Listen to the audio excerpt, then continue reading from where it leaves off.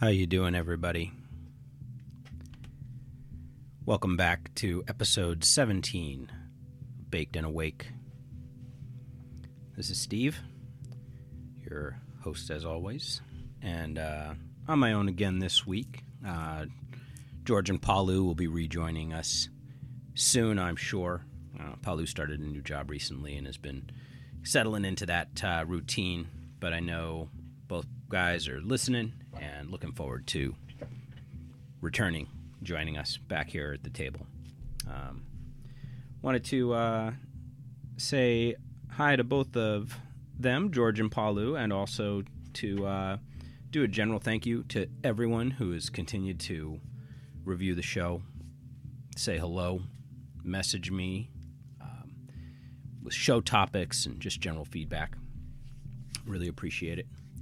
I'd like to remind you, for those of you who maybe missed last episode or who didn't get around to it, please check out the most recent episode of Supernormal Podcast by my friend Sam Sedlak. Episode 13 was on mixed race, and I was one of two guests Sam had on there. I shared my experience as a mixed race adoptee and now father of two boys of my own. So please check it out, and I'm sure you'll enjoy Sam's podcast quite a bit. Also, I am stoked to say that a little promo spot that I recorded for our show was actually used by my friend Kristaps at the Eastern Border, and he featured our promo at the top of his most recent episode, Man of Steel 8, Promotions. So, again, that's the Eastern Border, amazing podcast on the history of the USSR and the Russian nation states that constituted that, and, both before, during, and up into the modern era today, how things are today over there. Wonderful show. I enjoy it a lot. Love it if you go and check out our little promo and Kristaps' show. One other little unpaid plug sort of thing. I stopped by and visited a great new shop in the South End today. If you live in the South End, South Seattle to Tacoma corridor, anywhere around there, Fife, Lacey, etc., take a quick trip out and visit the folks at Bloom Cannabis Shop. Bloom is in the same parking lot as a locally famous drive-thru that I've been to a number of times over the years that's really tasty. It's Frugal's. So anybody around here might know Frugal's drive-thru. Great burger joint, shakes, cool fun stuff there. So you know what to do after you stock up on your safety supplies. Make sure you say hi to Kiki, Lee, and I think it's AC who helped me when I was in. Let them know that Baked and Awake sent you for absolutely no discount on your first purchase. Give them a high five anyway. They deserve your support. All right. Moving into sort of our show topics for today. I got some fun stuff that I've been reading on. And as I'm wont to do, by the way, we're smoking this morning. We're puffing on a little bit of our own moonshine, our own homegrown this morning. So no store-bought today. It's just our own Lake of Fire. And just hanging out with a little bowl here with you guys. So definitely advise you to get ready, get safe, get yourselves squared away because you're getting no break right now. So you're going to have to work while we're talking. We're starting off with a story about Portland, Oregon. As promised, Portland friends. You've got a wonderful state representative down there who has started a super PAC to help combat anti-cannabis legislators and, boost and promote opposition candidates to those same in an effort to continue to improve the scene in Oregon and, by extension, the nation.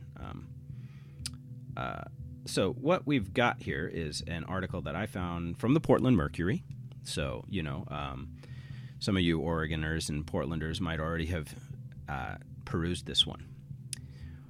Oregon produces some of the finest cannabis in North America, and as evidenced by an article yesterday, In Salem's Statesman Journal, we also produce the finest elected representatives to stand up for our cannabis industry. The Journal's Jonathan Bach reported on Rep. Earl Blumenauer's announcement that he has formed the Cannabis Fund, a political action committee with the goal of unseating anti-cannabis lawmakers. As of June, the last point at which financials were disclosed, the fund had raised $2,000. Okay, humble beginnings. And in October, Blumenauer revealed that his first target will be Representative Pete Sessions from the state of Texas. So clearly targeting, cross-state national legalization, which is, of course, what we're all more or less in support of around here, I think. There is no love lost between these two representatives on the matter of jazz tobacco. Sessions has gotten all up in the business of Blumenauer at least twice, first by helping block a vote on a Blumenauer amendment that would have helped veterans access medical cannabis through the Veterans Affairs Program. In parentheses, I guess because Sessions would rather see veterans in pain or strung out on opiates, ? An odd choice, but you do you, Petey. So a little commentary from our writer there. Then Sessions, who chairs the House Rules Committee, continued to be a dick by blocking the Rohrabacher-Blumenauer amendment, which would have prevented the Justice Department from using money to go after medical marijuana users in states with medical marijuana programs. Parentheses again. Sessions seems to think the best thing for someone who's sick or dying is to sit in a jail cell. I'd be interested to hear if a majority of licensed medical professionals agree with that treatment plan. Blumenauer made it clear he isn't up for any of these shenanigans and put Sessions and his ilk on notice, telling the Statesman Journal, quote, "We're going to be putting up some billboards in Pete Sessions' district. It's going to feature a veteran and ask the question why Pete Sessions doesn't want him to have access to his medicine. We're going to make the point that there are consequences. This is not a free vote."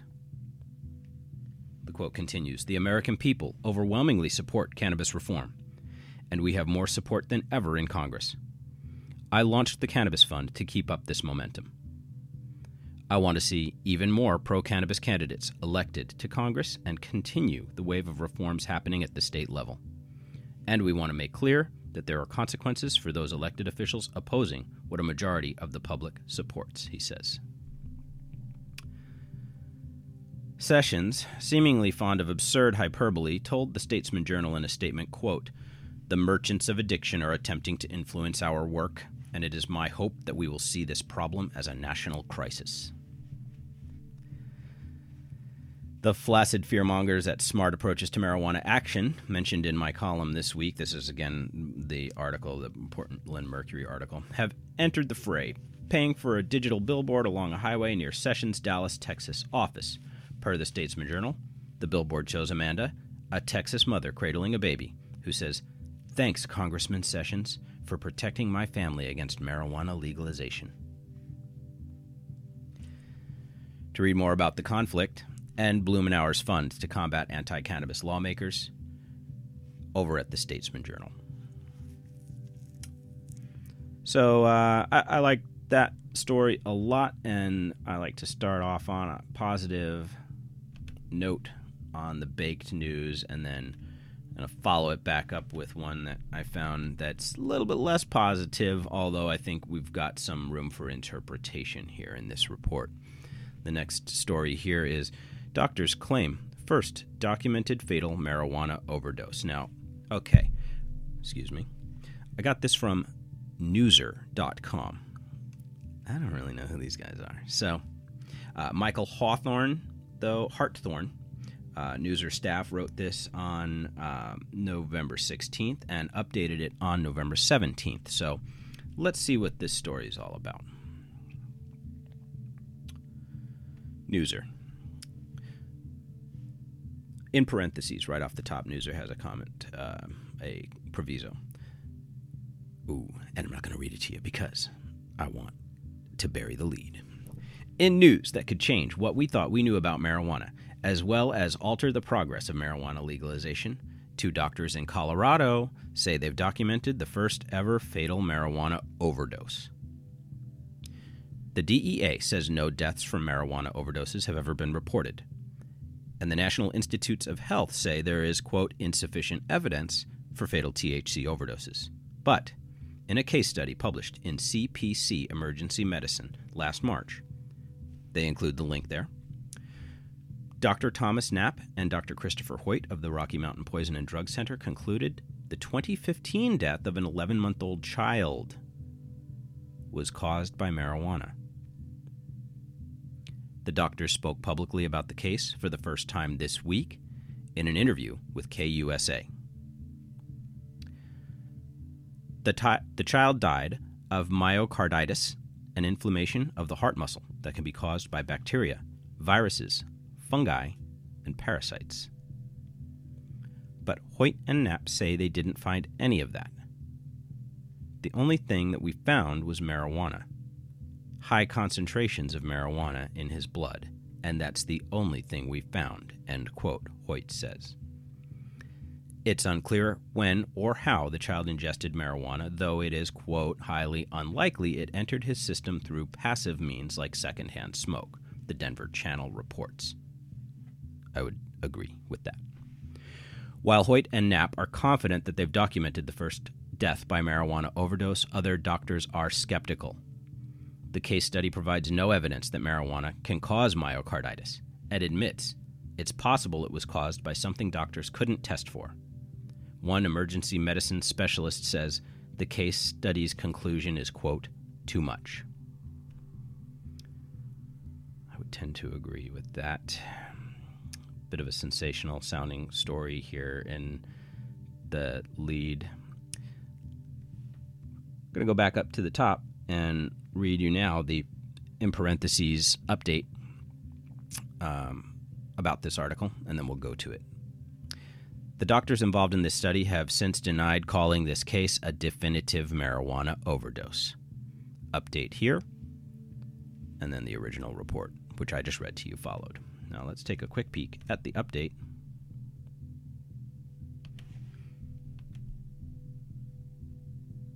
Let's get a little...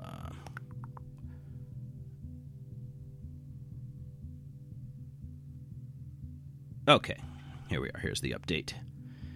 The Colorado doctors behind those reports of the first documented fatal marijuana overdose would like everyone to please chill out. Well, sure, guys, you're the ones who told us about it, right? Dr. Thomas Knapp now tells the Washington Post they are, quote, are absolutely not saying that marijuana killed, end quote, an 11-month-old child 2 years ago. Knapp says he's disappointed news reports have mischaracterized the conclusion reached in a case study authored by himself and Dr. Christopher Hoyt.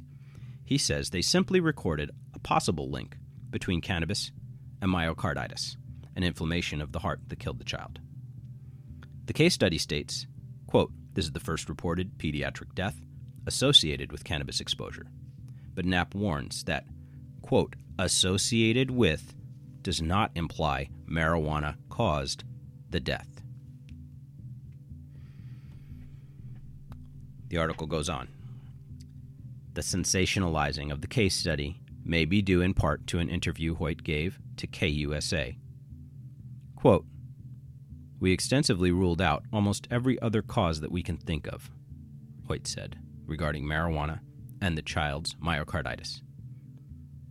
Quote, we found no other reason why this young kid ended up having inflammation on his heart. He added, we just want to make sure that we're not going to call this a marijuana-related fatality. If there was something else that we could point at, and we looked and couldn't find it. Noah Kaufman, an emergency room physician already skeptical of the case study, says, quote, you just can't make those statements because it can be sensationalized. Quote, it's not based on reality, he says.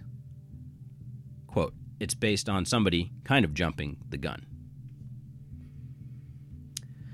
I find this interesting. Newser has at the bottom of their articles here a little, an interesting, my take on this story, voting selection panel with a sort of multiple choice one question survey here, and my take on this story with several options ranging from hilarious, intriguing, depressing, brilliant, scary, and ridiculous. So, I would say I'm going to call that story scary as opposed to ridiculous, and it looks like then they give you some automatic results. How fun. I don't know who Newser is, but I like what they're doing here on this front. I like that it's not just like or dislike or upvote or downvote. It's a little bit more descriptive in terms of what they're trying to understand in terms of your response to this article and maybe the quality of the reporting.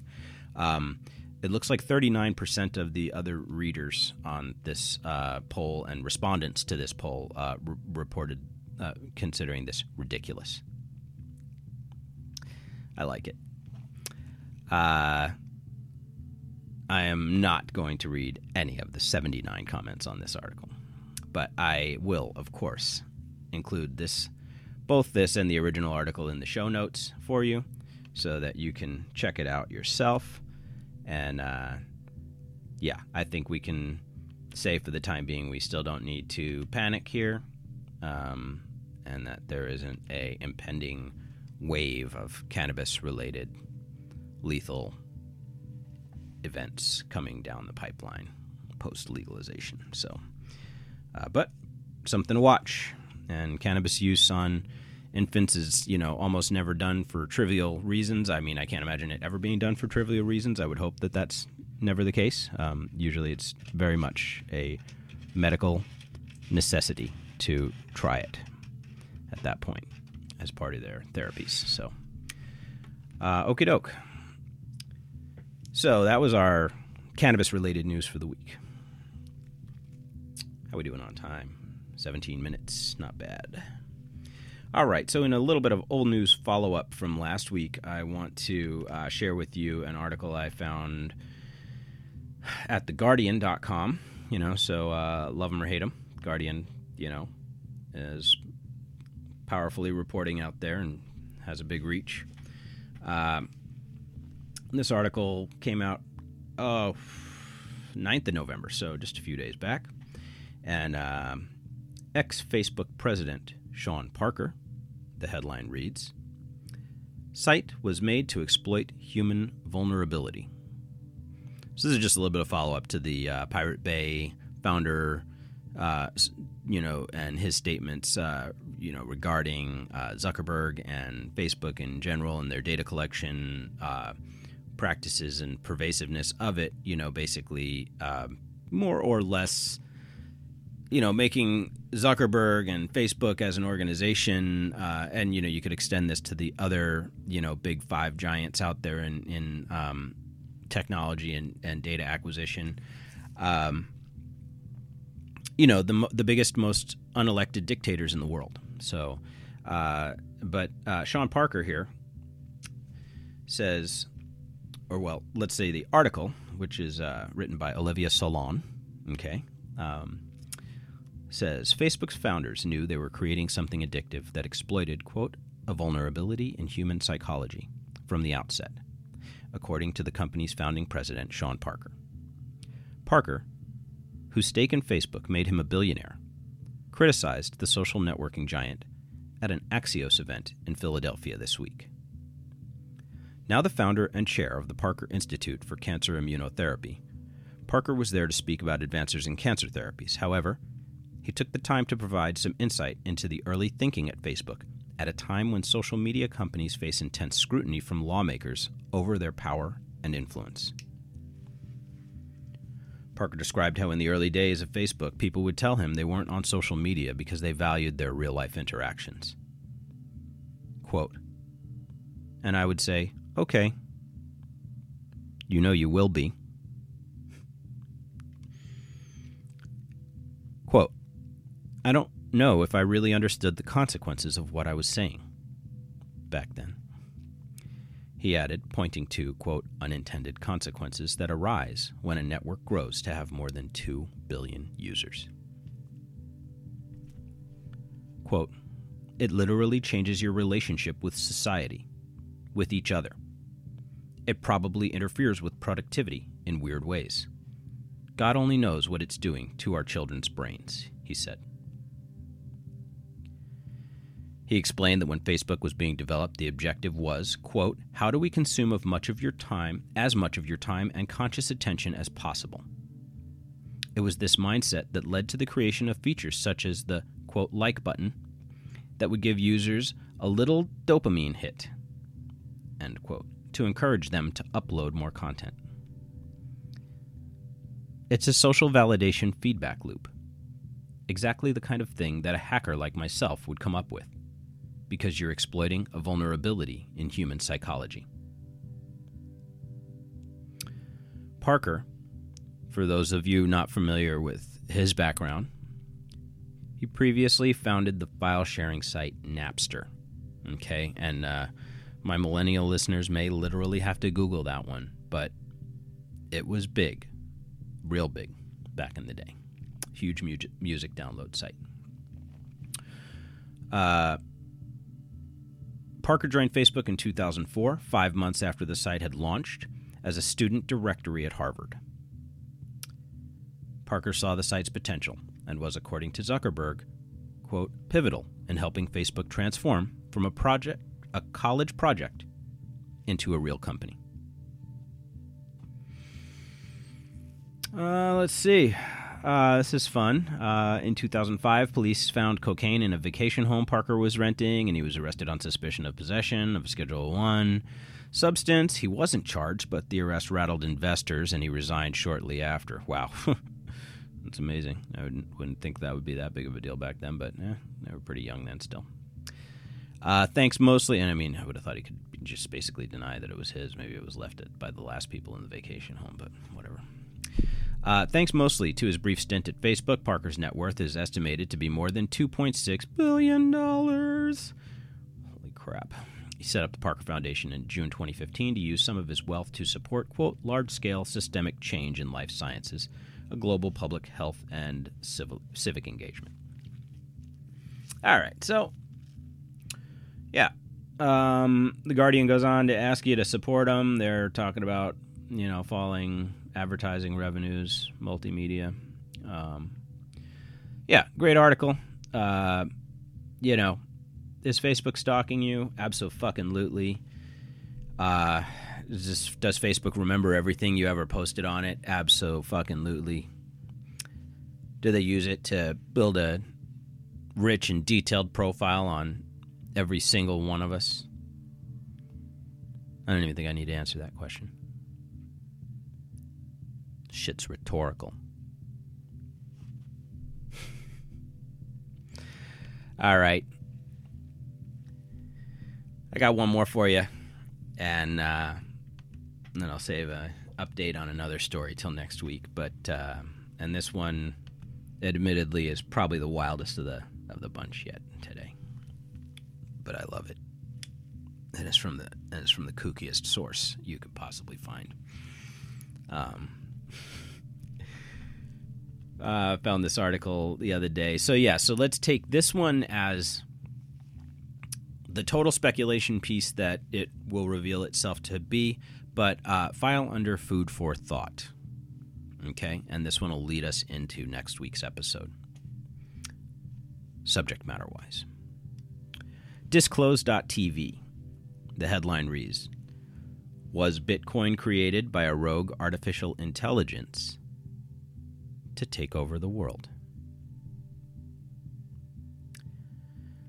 On the 3rd of January 2009, the first block of 50 Bitcoins was mined by the mysterious creator of Bitcoin, Satoshi Nakamoto.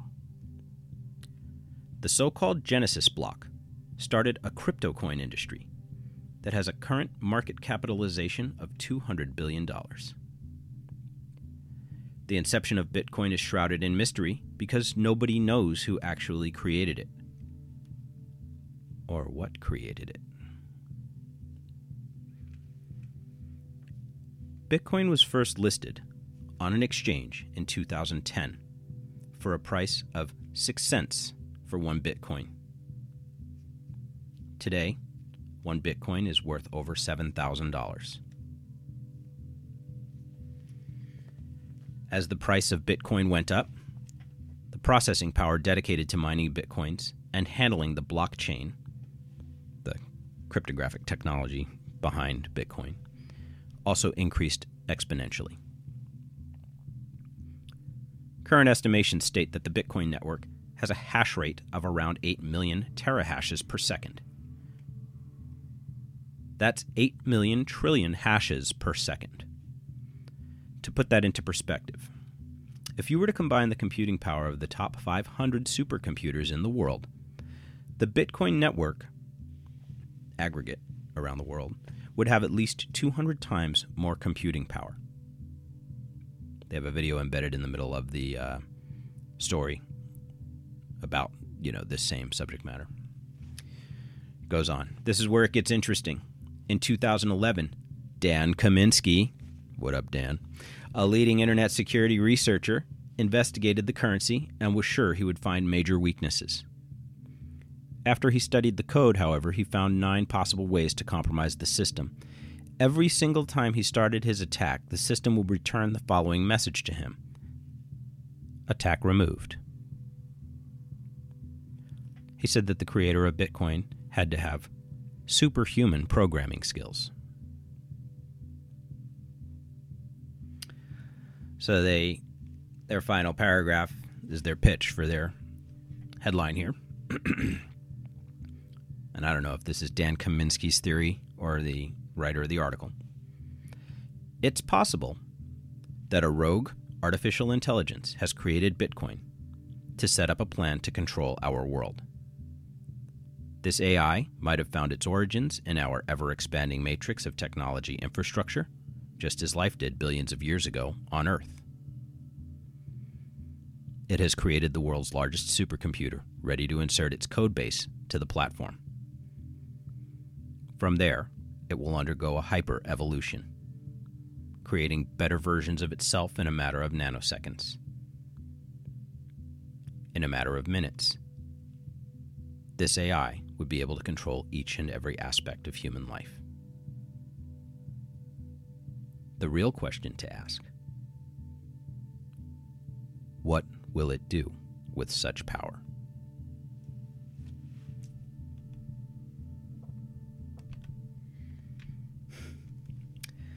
I love it. It's science fiction. It's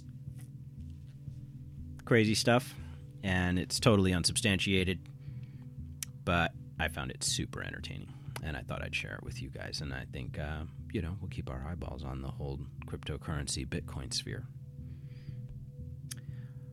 All right.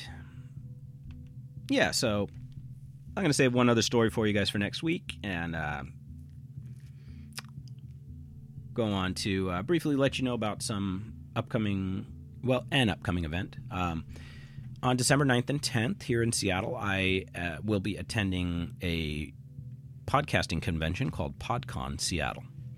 I was fortunate to be selected through a lottery system to attend a limited seating creator chat where I'll be actually seated at a roundtable type setup with a number of other podcasters, attendees, that is, and but we'll all have the opportunity to talk to and ask questions of, in the case of the one that I was able to participate in, it's the well-known Seattle-based KUOW and NPR journalist and podcaster Ashley Ahern.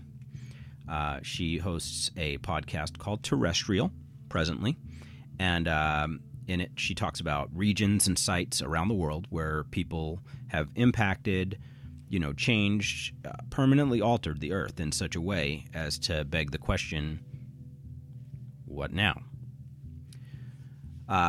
I'm looking forward to attending Podcon, both in order to network and promote my show to fellow creators, some of the most loyal listeners anywhere, in my opinion. But more importantly, to learn more about the craft of podcasting, as a layperson who fashions myself, to be a would-be journalist, for lack of a better, more modern term, and a bootstrapping, self-educating journalist at that. So I'm looking forward to that, and look for me at Podcon if you're in Seattle and thinking about going. Mike Peacock of On the Edge with Mike Peacock. All right. Yeah, and then a special thanks to my friend Dave Chaffee from sunny Australia, fellow podcaster of the Man Brain Comedy Podcast. He has become my very first Patreon patron. Humbled, amazed, stoked. Thank you, Dave. Dave, you'll be receiving a hand-drawn thank you card in the mail from me, in addition to this little thank you on the air. But you really have made my week. You really have, my friend. Thank you for the support. Thank you for listening. Thank you for participating in our Facebook groups and chats together. And, just believing in me as a fellow podcaster.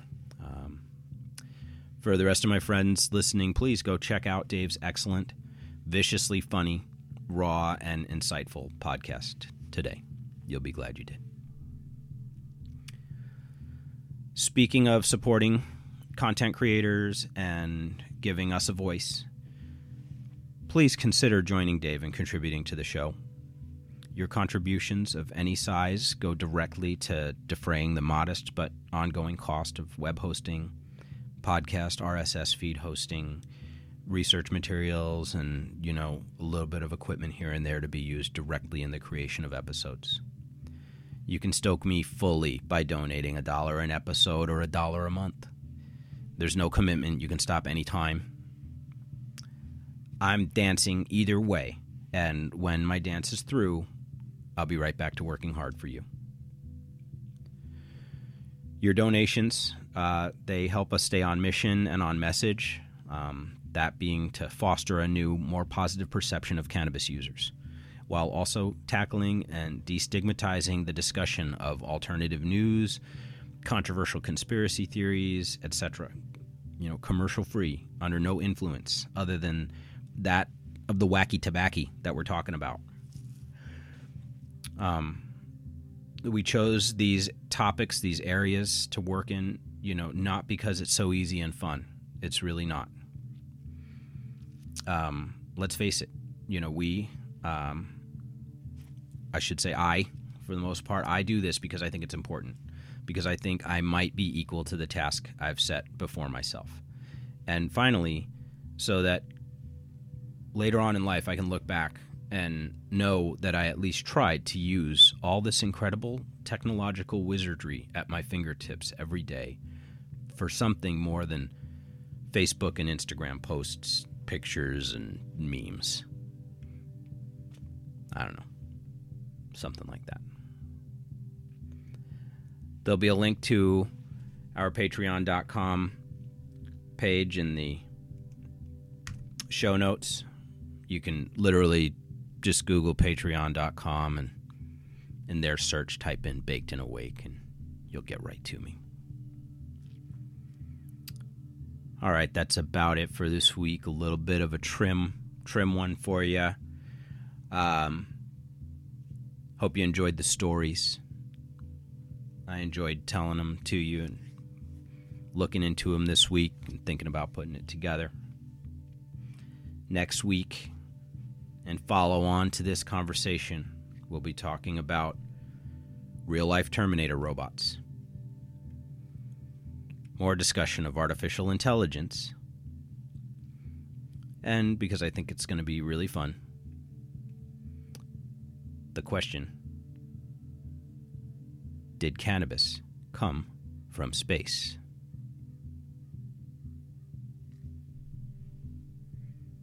All right, everybody. Get out there, kick Monday in the teeth. And you need to. Smoke indica. And do shit anyway.